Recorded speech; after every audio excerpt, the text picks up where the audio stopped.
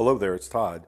Today's devotion comes from the YouVersion Bible app, and part of the title of this podcast may seem counterintuitive. Forget doesn't mean to just keep on sinning. It means to get past your sin.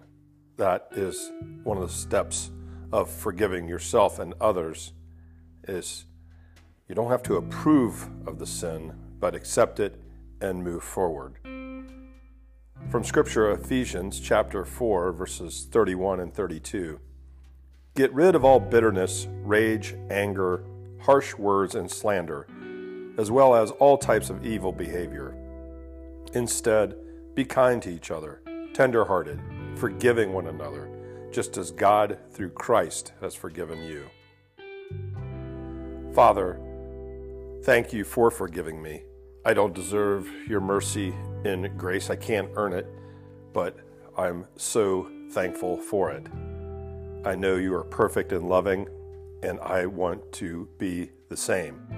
And because you have forgiven me, I need to forgive others just as freely.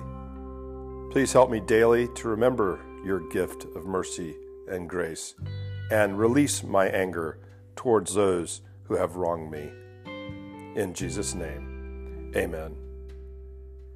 As I was reading the scripture and during the prayer, who came to mind?